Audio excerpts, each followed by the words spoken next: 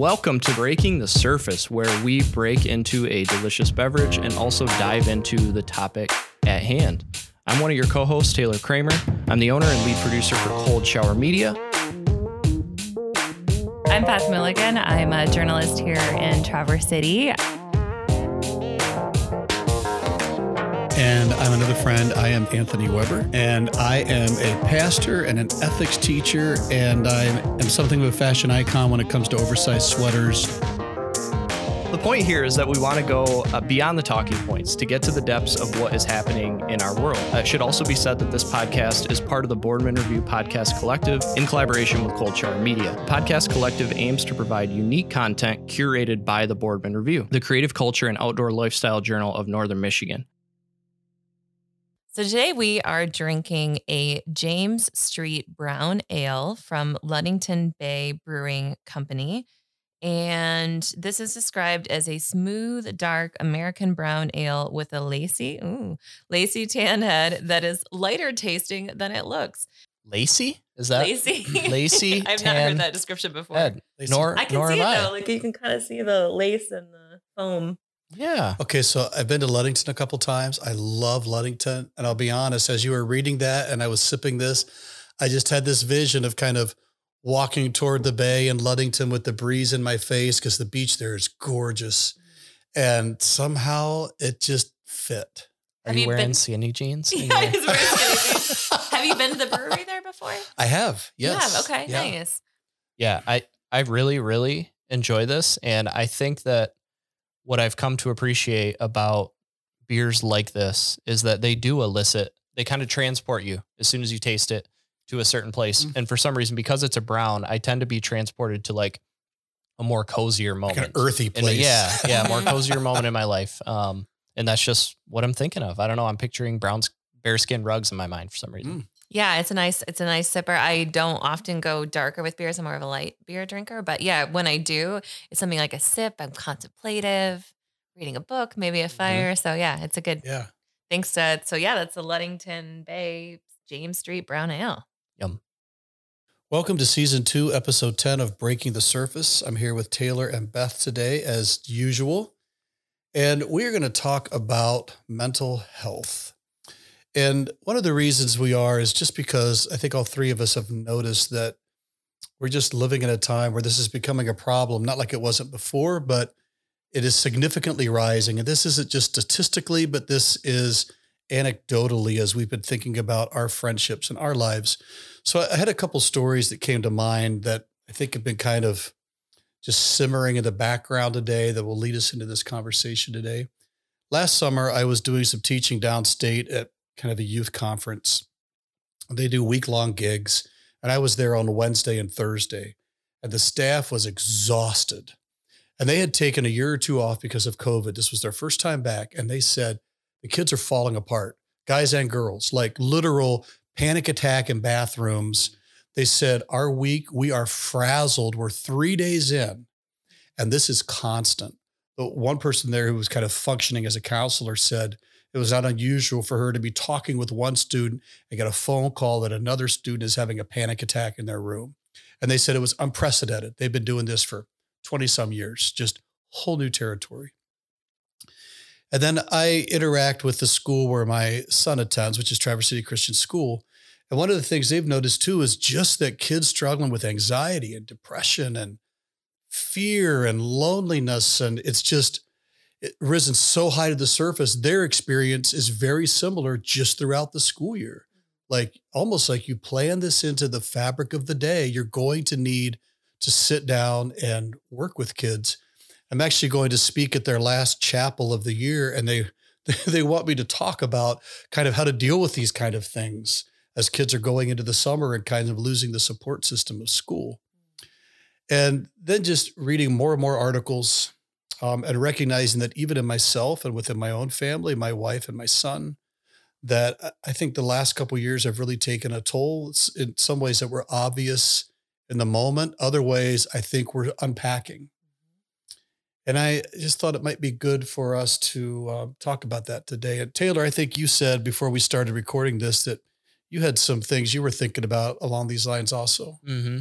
Yeah, I think that you could attack this from a million different angles. And being as we just came off of a Twitter conversation, I'll look at it through like a social media angle, technology angle, phone angle. Is that I was at, let's see, this would have been, so my family does like a big 4th of July gathering, kind of camp out each year at my parents and my grandparents. And I was watching this interaction between my uncle and one of my younger cousins. And so she was a teenage girl, and the phone is essentially like a body part. And my grandparents live right on the water. Relatives from my uncle's side of the family had brought their boat out, and they were parked out in deeper water, and they were going to go tubing. And to get out there, you actually had to take a kayak like out to the boat. So my uncle just suggested, like, hey, we're going to go out tubing. Maybe you should leave your phone behind, or it could fall in the water and you wouldn't have it. In the meltdown that I witnessed from someone who's otherwise not prone to meltdowns in that way, they don't have any issues outside of what I was just experiencing and watching them, was this complete and like utter inability to even fathom what it would be like not to have that phone and that access digitally to her friends. And it was just something that really stuck with me, is here's this 15-year-old girl who you can have really reasonable and nice conversations with, could not even put herself in her dad's shoes of like, what he was trying to explain is either you don't have your phone for an hour, or you risk dropping it in the lake and then you don't have it for good. And I buy your phone for you, so you might not have one again. Yep. Mm-hmm. And there was just a disconnect there where it didn't make sense of like, it was as though she was leaving a lung behind or a heart behind. And I was just like really saddened by that. I think at first I was confused, like, how spoiled are you that you can't even understand like the importance of leaving your phone behind, and that maybe your dad wants some uninterrupted time with you while you two ride out on a kayak or whatever. And I just continued to think about it, and I was like, I don't know that that's her fault as an individual as much as it is just the norm that's been produced by society. And so for her, the society would be like her middle or high school experience, and how you need to document and you need to communicate with people at all times. And you're never disconnected from them because you have this way to communicate with them digitally. And where I've landed today is that I think this sad reality, and in that instance that I just outlined, is that what happens is when you're too attached to your technology or to your phone, and it's a part of you as you're supposed to be experiencing other things. So for her in this example, it would have been kayaking and then going tubing and spending time with your other family and having conversations, is that you're trying to do two things at once, and you don't actually end up really doing either. You're not having great quality, meaningful conversation with your friends online because you're also trying to experience the here and now with people that are living and breathing right in front of you. And then you're not interacting with them in a proper capacity either because you're constantly focused on your phone. So you're missing out on two things. And then I think about days where maybe I've woken up and I've just gone on like a Twitter spree or a Facebook spree or even like a Netflix binge. And it's just been like a black hole that I'll go into for hours or for all day. Mm-hmm. And then you go to bed and you're like, I wasn't actually like a real person today, was I? I'm a real boy. Yeah. And so that's what I thought of, is that I think that that's a really difficult place to exist for today's youth. And I don't envy that at all. Like I am relieved that I didn't have the option of having an iPhone, of having social media, of having all these different technologies at my fingertips as a kid when I was growing up, because I don't think I would have been able to handle it. And I also don't think that today's youth can handle it either. We're seeing it play out of how they're trying to handle it, and it's just not natural. I think that is really insightful, Taylor. We now have the technology where they have grown up in a world where they're constantly trying to be here and there. And as a result, they are neither fully here or there, and that takes a toll. I think, just understanding what you were describing, my own compulsivity issues with my phone as a 37-year-old and trying to imagine our phones and our apps are designed to be addictive. They're designed to keep us engaged. Even like the little red alert that pops up when you get a Facebook, it's red for a reason. It triggers something in your brain. Like you want to get rid of that notification. We're like the bull and that's the flag. Yeah. So, and it's definitely impacted my life, not just in the things that you're talking about, like doom scrolling, but I have definitely had with my, with partners or whatever, like being more obsessed with what was happening in my phone than what's happening with, someone I love or care about right in front of me and just being distracted. And I've seen it at family I mean, you can see it anytime you go to a restaurant with friends, whatever, if there's like a moment of dullness in a conversation, everyone subconsciously like reaches for their phone because we're so afraid of like that awkward moment of just sitting in silence. And so if I can barely grapple with that, how is an 11-year-old or a 12-year-old, a developing brain who is primed for addictive behavior supposed to handle it? And I think you're right. I'm so grateful that I was just on the tail end of, social media, like MySpace, not to really date myself, but like Friendster, things like that were just coming out when I was like in high school. So it wasn't like a big part of my high school experience. I had a phone, but it wasn't like the smartphones like today, just texting friends or my parents or whatever. But the worrying thing, aside from just all of the connectivity and loneliness issues and not being fully present, is one, the kind of damaging messages that you get from social media, particularly for girls, I think in terms of images of what you're supposed to look like and be like. They're very sensitive at that age. Just anyone going through puberty is self-conscious about their body, but especially messages that like you're not enough or you're not pretty enough or here's what you need to do or eat or be like. There's shows that are geared towards teens like Euphoria that are very, very dark, that kind of, in my mind, glamorize a lot of self-destructive behavior among teenagers. And then also just having smartphones. I mean, kids have access to so much sexual content and not just hardcore pornography, but just they're being inundated with messages either from their peers or from Instagram of how they should look like, or from porn sites or whatever. There's no context to help them grapple that influx of information. And we've talked on shows, we know how addictive it is as adults. We know how damaging or addictive things like porn can be. And if we struggle as adults, my heart breaks for children trying to process this wave of information. And it's not surprising to me at all that they would be having so many issues without help to deal with that. Well, and they learn pretty quickly. For example, the more risque of a thing that I post, the more engagement there is with that post. Sure.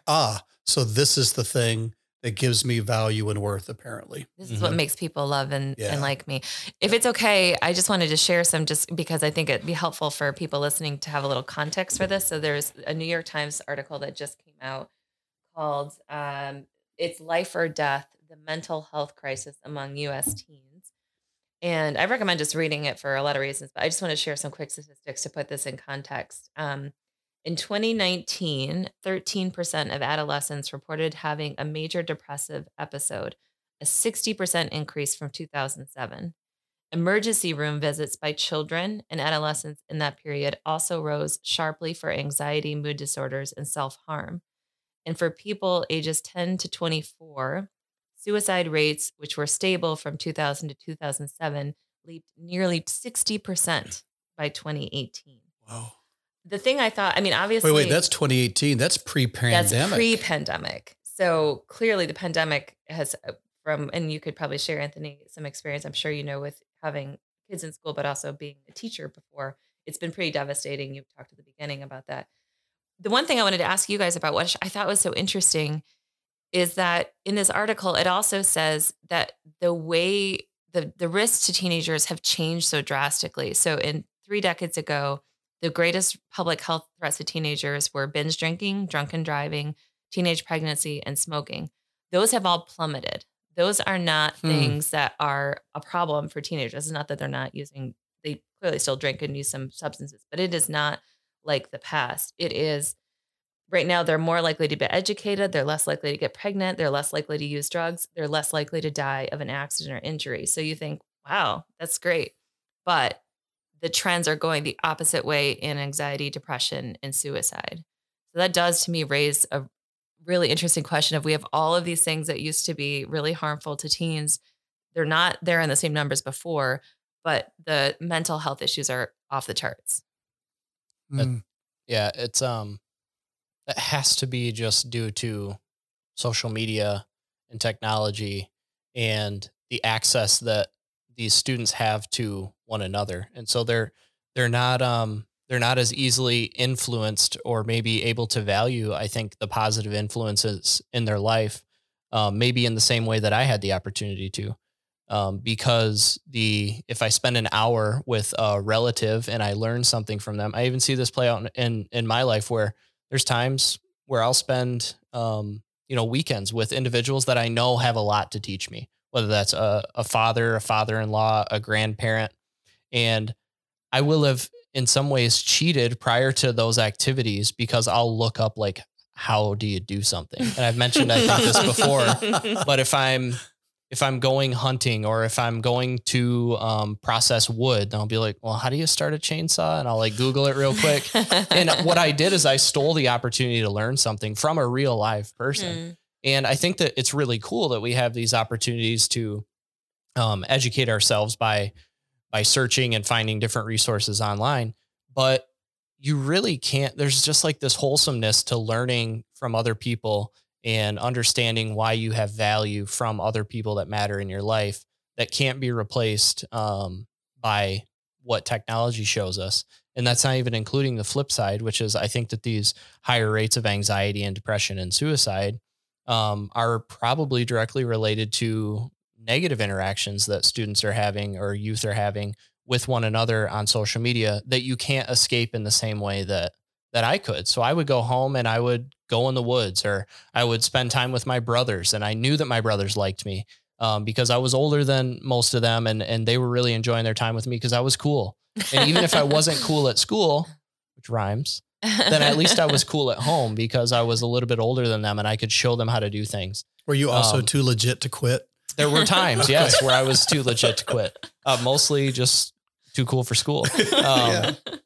But now you're just so in tuned to people's critiques of you. And I think that kind of goes back as well to the story I'd shared about my cousin. Is there was just other moments throughout that weekend where they're sending selfies constantly. And that was their form of communication, was just like sending a selfie, and they would change the facial expression they were using to like in some way display how they were feeling in that moment as they were playing Uno with grandma. And it's like, how have we gotten here? And I can now see, after having spent more time with people of the generation below me, like why it is so detrimental. And I think at the beginning of the pandemic, what immediately happened is when we saw school closures and things like that, there were people that were predicting how detrimental this was going to be to kids' mental health when we have to shut schools down and we have to avoid social contact. And I always believed those people. There was never a moment where I didn't believe what they were saying, but I did wonder about the timing and how quickly they were willing to dismiss what was a deadly disease for wanting to keep schools open or for their kid to still be able to go to basketball practice or whatever. And so while I disagreed with some of that, I think that their predictions were true. And now we're at this tail end in 2022 of this pandemic and kind of having to revisit all the issues that this meeting of technology and COVID kind of caused, which I think is what the article is saying is a legit crisis. Okay. So I'm actually, great thoughts, Taylor. I'm going to agree and disagree with the common thoughts about the schools dismissing. I don't think the issue was that schools didn't meet. I think that the issue is that schools were in better environments for kids than their homes were. And I think school was the source of stability. School was the place where you were seen. School was and I don't mean for every kid. Schools are the same. There's bullies and people who are picked on. So I'm painting with a broad brush here. But I don't think the issue was so much that they didn't get to see their friends and be at school, but that the alternative at home was life-sucking rather than life-giving. And I say that with a heavy heart, but I think that is sadly becoming the norm more than we realize, because it's not just kids getting pulled into technology. It's parents also. Mm-hmm. But we also live in a culture where lots of families, you're 2-parent working families just to pay the bills, and you come home exhausted at night. And maybe school was a great place for your kids to be because people invested them in a way you just have a hard time doing in the evening. Or so now school's out and both of you are working. What do you do? Like, so some of it is logistical, but I think we might be surprised for how many kids spending that much time at home was detrimental. I think I definitely saw reports. I mean, it is heartbreaking to think, but you're saying not just parents who are working, but situations where there's domestic abuse or sexual abuse at home, and then being trapped in the house all day with your abuser. And then often compounding that even further is that the parents are, we as adults are also experiencing pandemic stress. So there's job loss, there's the anger, so if you are in an abusive situation, you've got people who are dealing with extreme emotions and stress themselves. Mm-hmm. It just compounds. And also we saw that drinking went up substantially among adults across the country during the pandemic. All of those things are just a recipe for a really hard home life. And also, frankly, schools often provide and still try to, at least here because of federal funding, but food, like just food security for kids during a pandemic, and knowing that there's a safe place that they can go eat or get help from teachers. I think, that definitely seemed like it was really challenging for a lot of kids to be at home that long. My wife and I found we had to be super purposeful. This was when the pandemic first hit and like everything shut down for a couple months, right? We had to be really purposeful at home. We just had one son at home at the time. We tried to play games almost every night, even if it was just an hour to connect. Or I think we watched all of Psych again, probably together and laughed together. And he was doing schoolwork during the day, but trying to figure out those rhythms of connection. Mm-hmm. And I'm not saying it was easy because it was so easy to get into a funk of your own, right? But there was something about it didn't even have to be a lot. It just had to be something that said, I see you. I'd like to spend time with you. I value your presence. And you just enjoy some time together. And I'm not saying we were perfect in our handling of it, but I think my sense with our son is that he didn't like being away from his friends, but it was more of an annoyance and an inconvenience than it was something that really set him back. And then he would get on in the evenings with probably close to up to 10 friends, and they'd all find a video game online that they would play together. And we would hear him laughing for hours from downstairs, talking with his friends, which is something I couldn't have done when I was a kid. A, because I was Mennonite, and B, because that kind of technology didn't exist. So some of those things happened. But I know for a lot of kids, it was a time of real withdrawal and almost like an imploding. So I want to add this. There's 2 words that come to my mind as we talk about it, and that's the importance of stability and the importance of identity. Like, first, what are the stable structures around me? And then secondly, why do I matter? Like, Beth, and maybe I'm interested in hearing you speak to this a bit as someone, we were talking before we started recording, that I think guys experience the reality of social media and its impact on identity a little differently than girls do. Though I'm noticing, even as a 53-year-old, I think I'm 53 now. We'll fact check that I later. have something I've noticed recently, but I do think it's a different experience. Yeah. But the other thing, and I noticed this last summer when I was downstate doing that teaching, the thing that came up in conversation was that kids came out of homes with very angry people in them. And it wasn't necessarily anger projected at them. Keep in mind, the pandemic hit coming out of an election cycle that might have been one of the most divisive in recent history, right? Mm-hmm. So it's not just the election, but now it's all the pandemic policies and the way that went partisan. What they were discovering was that kids found everyone around them unsafe. They did not want to talk about anything that would potentially be political or divisive because such strong emotions just lashed out from kids. And the question they were asking was, where are kids learning this? From mom and dad. And so you're in a home, and this was coming from both sides. I'm not making this a partisan issue, but they were sequestered in some ways in homes for months where their whole family is getting riled up, and there's this us, them. They are evil people if they want you to do X, or if they voted for X. Not just we disagree, but they are bad. And then suddenly they were on a campus with 150 other kids, and their roommate is one of these evil people. Mm-hmm. And they melt down. Mm-hmm. Like they honestly feel like I'm stuck with someone who's a genuine threat to my existential health. And I'm like, okay, this is bad, bad, bad. Like this is a lack of parental leadership in terms of modeling for kids what it looks like to be at peace in the midst of difficult times. And that's where the stability thing comes in. I think kids' worlds got rocked as the adults in their lives drew lines in unfortunate places and demonized people that just made their kids feel unsafe everywhere they went. That's so interesting. And I had not thought about that. And I think that's really insightful and very true. I mean, when you were talking, I just thought about my own experience, and we've talked before, but, like covering school board meetings with mask policies and vaccination policies and all these things that were happening, and, adults coming and screaming at each other.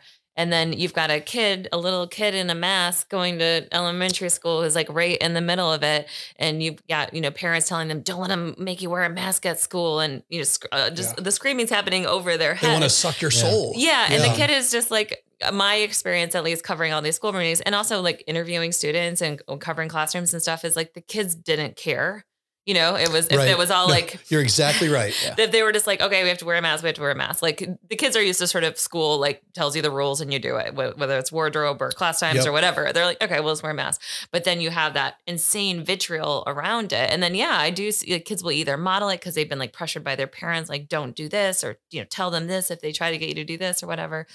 I had not thought about that, but I think that's a really great point.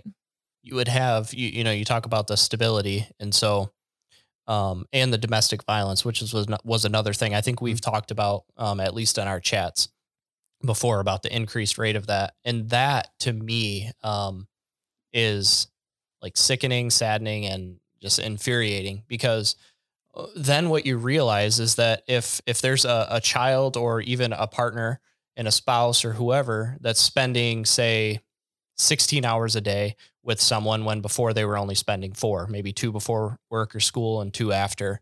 And then you could look at that situation. You're like, okay, so domestic violence rates were increasing. So all that means is that the more time people spent together, the more likely one of them was to be hit or assaulted physically or verbally. And that's not how it's supposed to work. Like that wasn't isolation's fault. Yes, exactly. Right. Like Abby and I, when we got married, she didn't, come up to me and be like, hey, so I know you're not going to hit me as long as we spend less than 6 hours a day together. But if you hit me after we've spent 12, like I get it. I probably was a little bit too much, after that 12 hours. That's not how it's supposed to work. And that's exactly how it ended up. That's why those results increased. And that is the responsibility of the home, is that they're not providing that safe environment. And then the confusion that you can throw a youth into of, like, if you take the stance of, well, if your school requires masks, then that means that your teachers are evil. And so here's a student who has otherwise had probably great experiences with their teachers. I would think overall, I had great experiences with nearly all of my teachers. There was some outlying incidences, but for those people that I was spending more time with than I was even spending with my parents, to then be told that they're untrustworthy would completely shatter your world, because it's like, well, for one, I'm not at school right now. I'm stuck at home with my parents, and someday I will be going back to school. But what am I supposed to do then? I have to go back and join those evil people. Yeah. And it sets the current youth up for a big time failure.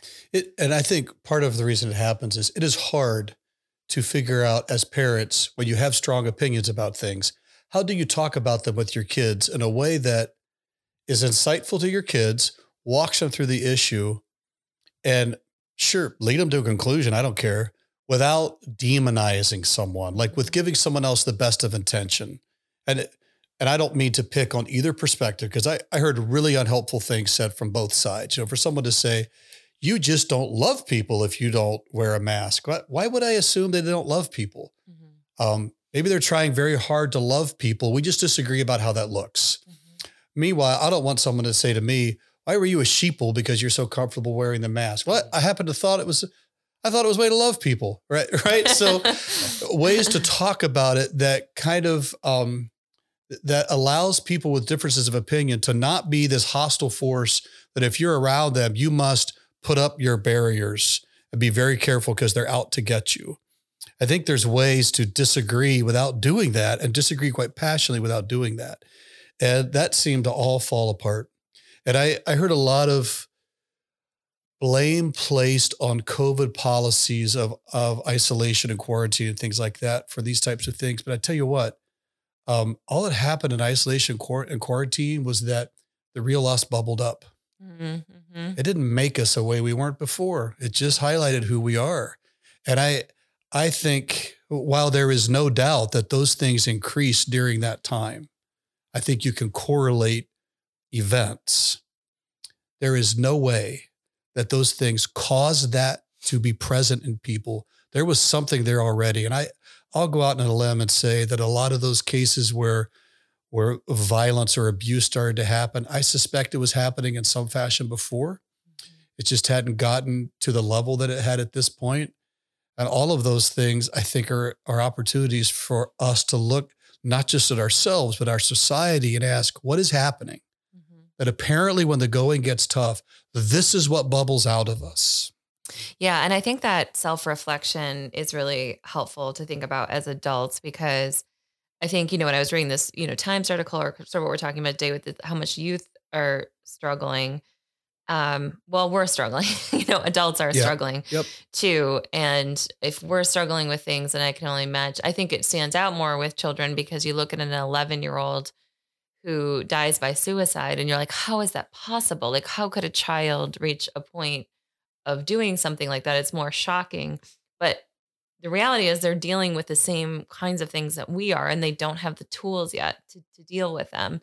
So when I was thinking about the social media thing, like, I think that's a two-sided coin, which was one coin is what they're encountering in their social media worlds, like actual content that they're seeing. We talked about some of the ways that can be damaged, everything from cyberbullying to unhealthy messages.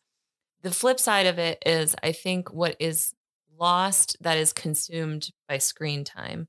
So this Times article talked, for example, that the article actually says the rise of social media is complex in terms of how far they've been able to track that it's actually causing this mental health crisis. But what they did say is very clear in federal research data that teenagers as a group are getting less sleep, they're getting less exercise, they're spending less in-person time with their friends, all of which is crucial for healthy development, especially as an adolescent. And then their result is that they're having more anxiety, depression, compulsive behavior, self-harm, and suicide. And the article says, it kind of raises the question of like, were these always issues inherent to adolescence that just went unrecognized before?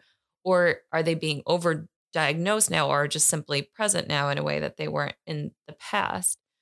But I think, as an adult, a lot of those things are true for me too. The more time I spend on my phone or, watching Netflix all day, I'm not going outside and exercising. I know, Taylor, you and I have talked, I think we maybe talked on the show or maybe offline, but I don't think I'm talking out of school. We talked about like sleep issues and trying to get on track with sleeping. It's well documented. Looking at our screens is sending light signals to us. That's making it hard for us to sleep at night. I often wake up in the middle of the night and feel like I can't go back to bed. And I just look at Twitter, and then it's like, I'm up for like 2 hours in the middle of the night. So I have all those same patterns. And I did find in the pandemic that when I was feeling like I was going insane from a mental health perspective, I started hiking, I started being in nature, and it was an immense release valve.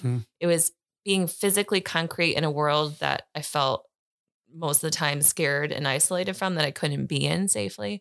I realized I could be in it again. And so there's a genuine difference between virtual engagement with the world and physical engagement with the world. Yes. And I think, there's so many like book, like Ready Player One, Matrix, like there's so much speculation about how our lives are becoming more and more virtual. And I think this is a perfect example of why we should be very careful about going in that direction, because I think we are real people who are meant to have real interactions with not only each other, but nature and our environment. And I have found it to be really, and I have done studies. I did a paper for college about kids' lack of time in nature and the psychological harm that has been unquestionably documented about that. So yeah, if I'm experiencing all these things again as a 37-year-old, why would an 11-year-old who's on a screen all day, not seeing their friends, not going outside and exercising, not playing, not being in nature, not learning in a tactile way, and getting all this damaging messaging while they're on their screens, why wouldn't they be going like crazy? Like we can't expect kids to handle that better than we are. Yeah. I have a little tool or a strategy that Abby and I need to get better about implementing, but I thought it was I don't know how it came to me one day. I tend to have really great ideas, but this one actually, I came up with this idea and I was like, I'm going to see what she thinks of it and if we should implement it. Is that her and I get a very specific amount of time together. It's usually a couple hours in the evening.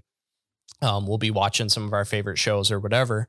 And it's funny because we'll be doing something like watching TV and I'll get pissed and she will as well if I'm on my phone during that time. Oh, same. It's I've had this fight with my partner too. Which is just like really strange because it's like, dude, it's one screen or the other, we're supposed to be doing something together, but that something together is like in no way involving conversation or us even looking at each other.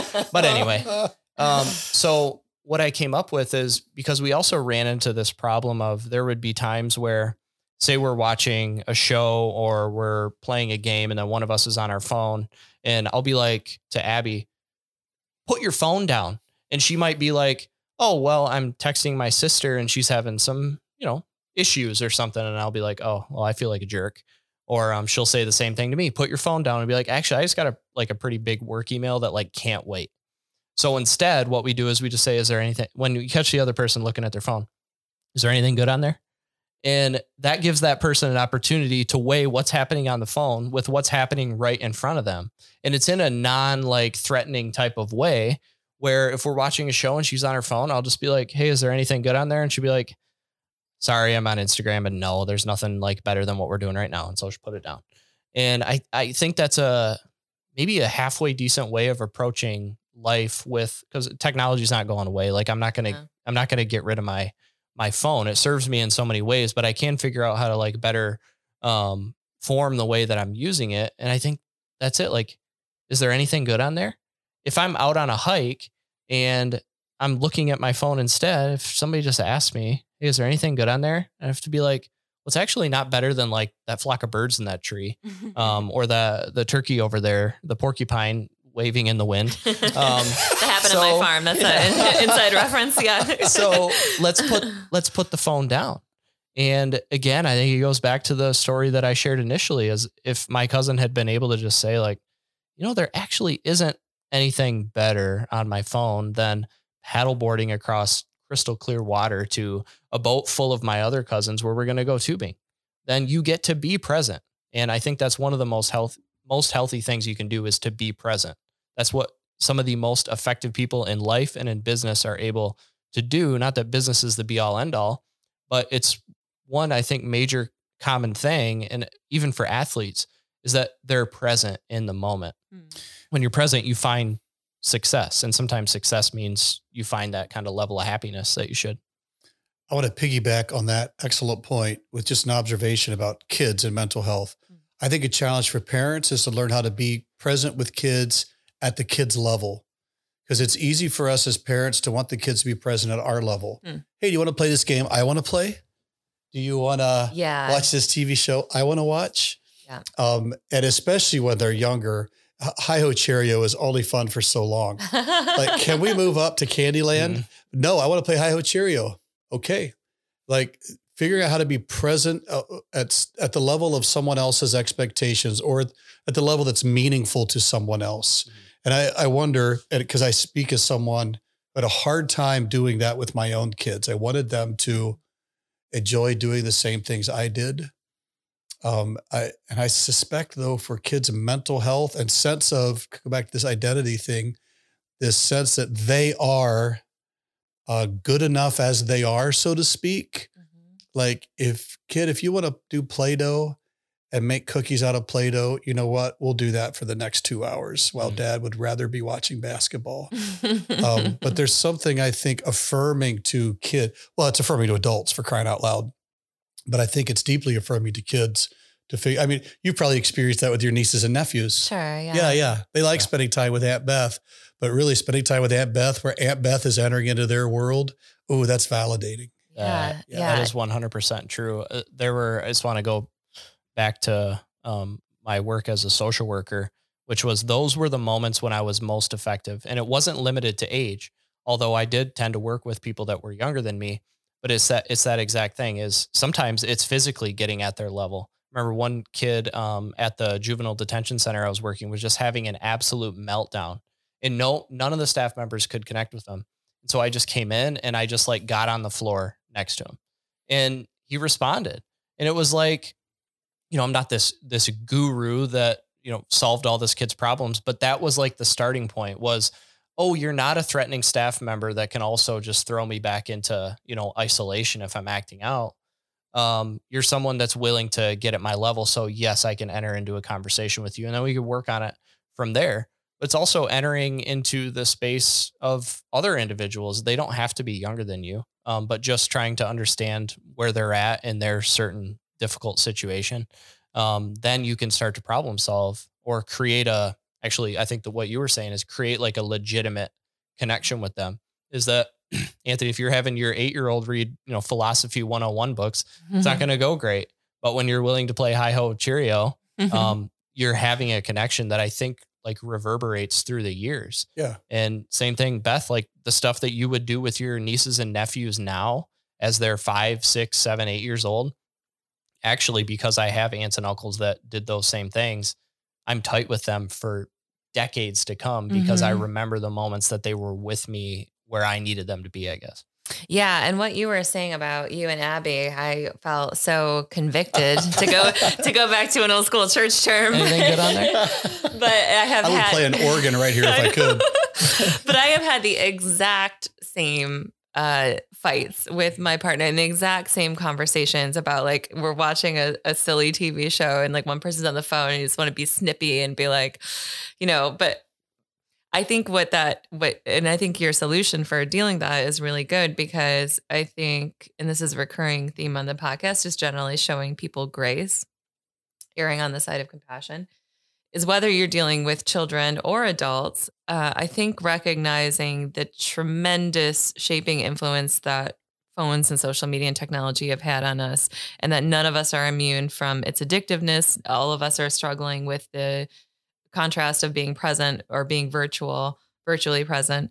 And so having that tenderness, I guess, with people to, instead of just being snippy when, as much as a friend or partner could say to me, hey, you're be on your phone. I could be like, when I've had those fights where I'm like, oh, I'm sorry, you were on your phone for like 30 minutes There's earlier. And I didn't say something then, or like I would do the same thing or like, well, actually it's my sister and it's very important. Right. I think just understanding that we're in the grips of a really challenging age, just meaning era. And I think what you did is just like asking a gentle question instead of yelling at people, because that is always going to put people on the defense, whether they're kids or adults, of just saying like, hey, is that something, I liked how how did you phrase it? Anything good on there? Anything good on there. It's gentle. It's joking a little bit, but it does ask people to like take the responsibility of the question of like, and make the choice. Like, yeah, I think that's what we need to teach kids is like, you aren't enslaved to it and I'm not going to be mad at you for being on it, but like you get to choose, like, is this what you want to do right now? Or would you like to do something here with us that's over here? And frankly, we need to have the same grace with adults for that as kids, I think. Yeah. So Taylor, you're saying if I would say to Sheila, why do you hate being with me? That wouldn't be the right approach. I mean, try that first. That's how I ended up with. Who's your boyfriend on your phone, Sheila? Tell us. Yeah, it's hard. Choose your love. Yeah. Yeah. Okay, so I have this other thought as we're talking, and that's social media does all these things that we've all talked about to form and shape people. But I think another thing social media does is confirm to us that we need to be extraordinary. Ordinary things don't get noticed on social media, right? So if you're going to take a picture, it's your most beautiful self. It's, your most bulging muscle. It's your best picture. It's your, you name it. I know, especially now Facebook sends me all these videos, like you start to scroll down. You don't see guys at the gym who look like me. You see guys at the gym who are ready to go put on a show, right? And so they're extraordinary. And people will post their vacation pictures. It's extraordinary. You name it, over and over. When my son likes to watch highlights of basketball games instead of watching the whole games. So what he sees are the extraordinary moments when Ja Morant makes a layup to win the game. Oh, did you see that dunk yesterday? Yeah, yeah. Oh my. You don't see the shot he missed right before that from 3 feet away. Yeah. You name it. You always see highlights when you do social media updates. When you get even, is it GIFs or GIFs? That's a separate podcast. Yeah. Okay, separate podcast. Whatever those moving pictures are. Those moving pictures. I always says think the old guy. Yeah, It's a scene from the movie that's the most famous, right? Yeah. So I wonder if there's not a subtle message, and I'm not saying this is intended by these mediums at all, but I think it was Marshall McLuhan talks about the medium is the message, that you constantly just see the best of everything. And I wonder if there's not an unspoken and probably even a pressure that couldn't even be named, that if I'm going to do something, it needs to be amazing. And if it's not amazing, it's probably worthless. And I wonder if we've lost the love of the ordinary. Like for just me as a person, I can be ordinary and be okay. I don't have to have the best pair of shoes or the most amazing new haircut. I think I've proved that successfully for 53 years. I don't have to be this, that. I don't have to have 1,000 likes or whatever it is. I can just be me. And that is okay. And I wonder, I don't know what any other way to say it, but I think we've lost an appreciation and a love of the ordinary, which means especially for kids, but I think I feel it as an adult as well. Mm-hmm. Learning to be content with being ordinary and seeing that as not mundane or worthless or irrelevant, but actually seeing that as the foundational fabric of how society works. I mean, society unfolds through ordinary moments, far and away, above and beyond extraordinary moments. And so then let's talk about the importance of that. Going back to our discussion about how quarantines, when people were in quarantines, the bad things in them really expanded. You know how those bad things got there? Ordinary moments. Mm-hmm. And when they hit the extraordinary moment, it revealed who they were, but they were never going to be that at the drop of the hat. It was always going to be who they were after the ordinary moments. And so talking with kids, whether it's our own kids or our nieces and nephews, or you name it, just affirming, like if they did a race, they didn't have to win it. Mm-hmm. I think it's awesome that you are getting out there and running and getting to know people and exercising and facing your fears about competition. When they draw a picture that's just horrible, man, I love that you put the time and effort into drawing whatever that thing is that I'm putting on the refrigerator. Just, what should we do today? Do you want to just hang out and play games rather than we have to go hike to the top of a mountain? Sorry, I wish I had a list written down, but just this idea that ordinary things and ordinary people are what make the world go around. Yeah. And it's okay. I was going to share, this is resonating so much with me because I just think that's completely profound and completely true.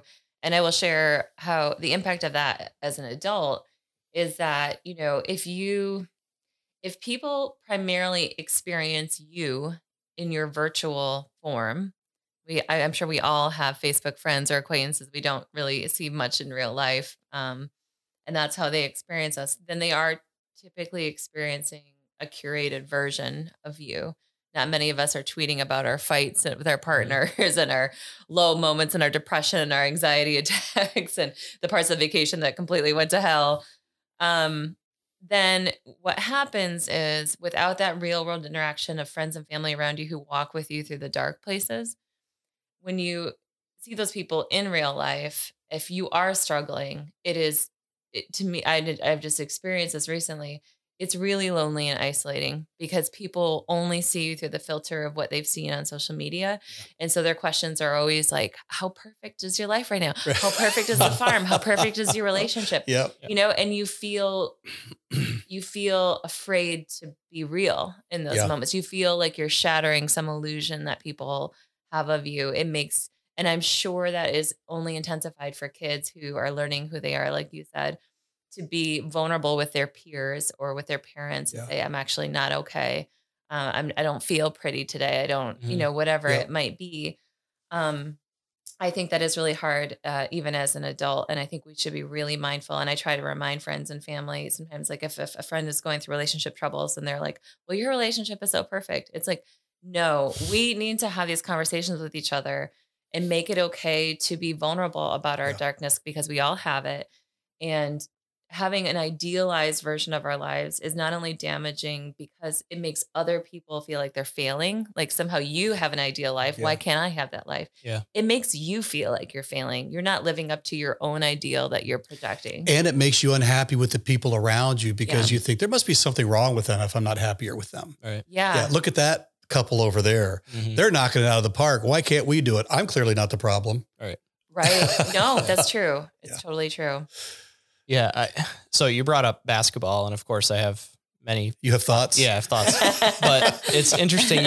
You mentioned the highlight thing, and remind me if I don't get back to it, because when I talk about basketball, I may not get back to the original point. But should we just break this podcast up now into a third? Just what it means to be human, I think. And you talk about ordinary, and so much of being a human is just ordinary things, one to the other. But highlight videos. And for me, I deeply love and appreciate basketball.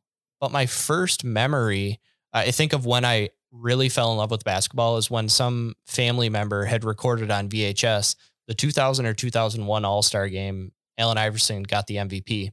But there was a move in there. Allen Houston, at the time, he was a shooting guard for the New York Knicks. He made this move. It was like an in and out dribble between his legs into a step back three, and he missed the shot. And as a kid, I was watching that, and I had never seen that move before, but he missed the shot.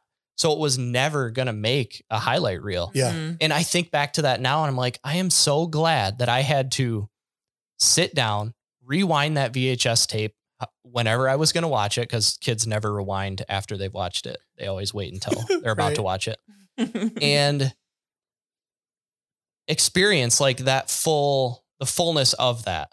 And the fact that I got to see him make this incredible move, and it didn't lead to a make at the end, but I still got to see it. And then I could go out and try to do it, and hopefully mine would result in a make.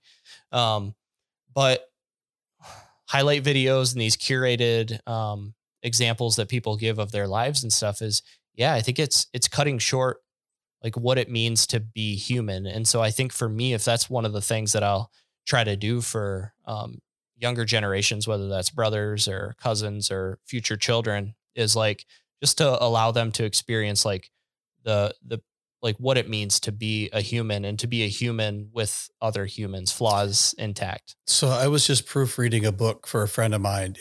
You both might know who Kerry Waldy is, but he's writing a book about confronting your fears. And he had this really great chapter on, before you're going to be good at something, you have to be okay with being bad.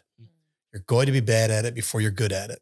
He's a flight instructor, so he talks about that in terms of flight instruction. And it made me think that this last year coaching basketball, it was a particular group of kids where I found myself over and over saying to them, basketball is a game of mistakes. You have to understand this. Said, you guys watch highlight reels where everything everybody does is successful. Even the best shooter in the NBA shoots 40%, let's just say, whatever it is. It depends on what position you're playing. That means they're missing 6 out of 10. 6 out of 10 times they fail. You only see, so you are going to miss a shot you should have made. Basketball is a game of mistakes. You're going to throw a ball away. You're going to fail in a defensive assignment. The issue is not whether or not you'll make a mistake. Let's call that being ordinary. The issue is what you're going to do with it. Are you going to let it get you down? And are you going to put your head down and stop playing? Or are you going to learn from it and try harder? And at the end of the day, walk away with your head up, whether you win or lose. Basketball is a game of mistakes.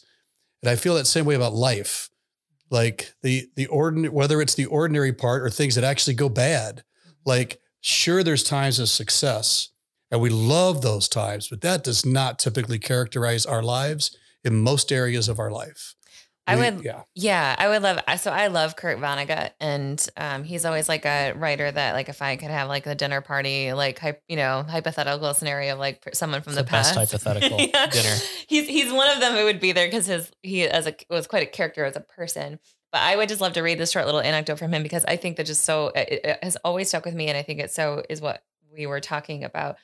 So I'm just going to read. This is from him. He said, when I was 15, I spent a month working on an archaeological dig. I was talking to one of the archaeologists one day during our lunch break, and he asked those kinds of getting to know you questions that you ask young people. Do you play sports? What's your favorite subject? And I told him, no, I don't play any sports. I do theater. I'm in choir. I play the violin and piano. I used to take art classes.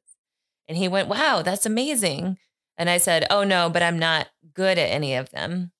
And he said something that I'll never forget and which absolutely blew my mind because no one had ever said anything like it to me before. I don't think being good at things is the point of doing them. I think you've got all these wonderful experiences with different skills, and all that teaches you things and makes you an interesting person, no matter how well you do them. And that honestly changed my life because I went from a failure, someone who hadn't been talented enough at anything to excel, to someone who did things because I enjoyed them.